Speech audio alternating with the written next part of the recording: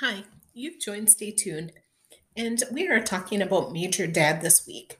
Today we are going to be looking at the sitcom, and then on Friday we are going to look at the career of Beverly Archer, who is featured in the show. I call this podcast Major Dad is AWOL. This show may not be remembered as well as many other military shows. Major Dad, created by Richard Oakey, Earl Pomerantz, and John Stevens, debuted in September of 1989 and ran until spring of 1993, producing 96 episodes. Stevens was a producer on Gunsmoke and Simon & Simon, which McRaney also starred in, among other shows. Oakey also produced Simon & Simon along with Quantum Leap and more recently Elementary. Pomerantz had been involved with both The Cosby Show and The Larry Sanders Show. Although the show is not seen often anymore, it won Best Sitcom in 1990. In September of 1989, Bonnie Churchill wrote an article for the Christian Science Monitor. McRaney is Major Dad. They discussed how the show was developed. As McRaney recounted, the eighth and last season of Simon & Simon, we began to get the skeleton of an idea. It centers around a rather conservative peacetime officer who falls in love with a newspaper reporter who is rather liberal. She's a single parent raising three daughters. They get married, and then the real fun begins. When we were discussing which branch of the service he'd be in, I voted for the Marines. McRaney also had vote as co-executive producer, so he won. The show was on Monday nights for most of its entire run. The first season it went up against MacGyver, and for half the season it was on against Elf and My Two Dads for the second half. Season 2 with Move to Camp Hollister found the show going against MacGyver on ABC and both Ferris Bueller and Blossom on NBC, landing in the top 30. The show was again competing against MacGyver and Blossom for season 3, where it was in the top 10. By season 4, MacGyver was gone, with American Detective taking its place and Blossom still on NBC. But at some point during the last season, the network moved the show to Friday nights, which resulted in the ratings plummeting, and the show was no longer in the top 30 and was canceled. Major Dad starred Gerald McRaney and Shanna Reed as newly married couple John and Polly McGillis.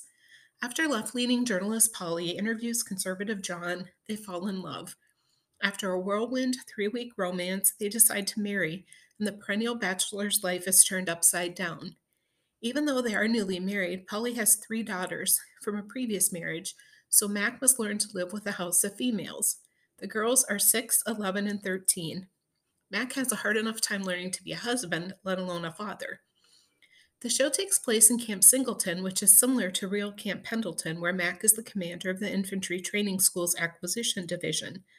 Rounding out the cast were Lieutenant Holochuk, played by Matt Mulhern, Sergeant James by Marlon Archie, and Secretary Mara Lee, played by Whitney Kershaw.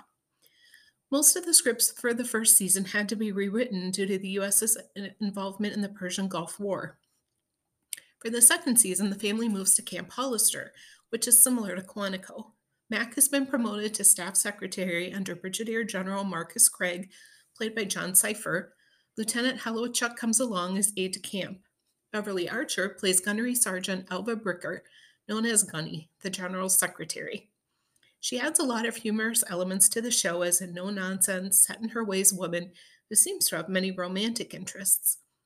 Polly becomes the managing editor for the Bulldog, the camp newspaper. She also writes 2 columns, At Ease and The Suggestion Box. Originally, for the second season, several of the characters were being sent to Saudi Arabia, but because the Persian Gulf War ended, it was decided to send everyone to Camp Hollister instead. Some famous faces that popped up on this show included Ruth Buzzy, Peggy Cass, Brian Keith, Vicki Lawrence, and Jameson Parker.